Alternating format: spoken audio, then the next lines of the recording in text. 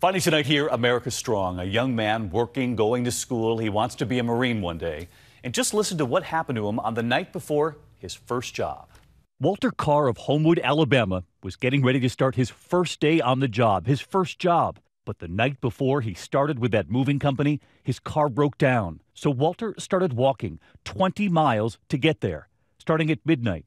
And he made it to the home he was supposed to pack up, the Lamy family of Pelham, Alabama. It was 2 days later his boss at Bellhop Moving walked Walter over to a group of cars. One of those cars was about to be his. This is my car. I'd like it to be your car. I really think that, it's in much better hands with you than it is with me. I couldn't think of a better way to part ways with this and put it to better use. Seriously. Yeah.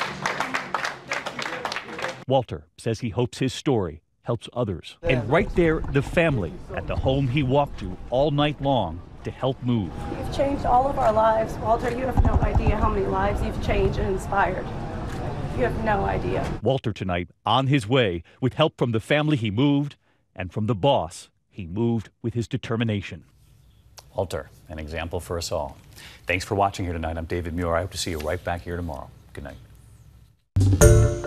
Hi everyone, George Stephanopoulos here. Thanks for checking out the ABC News YouTube channel. If you'd like to get more videos, show highlights, and watch live event coverage, click on the right over here to subscribe to our channel, and don't forget to download the ABC News app for breaking news alerts. Thanks for watching.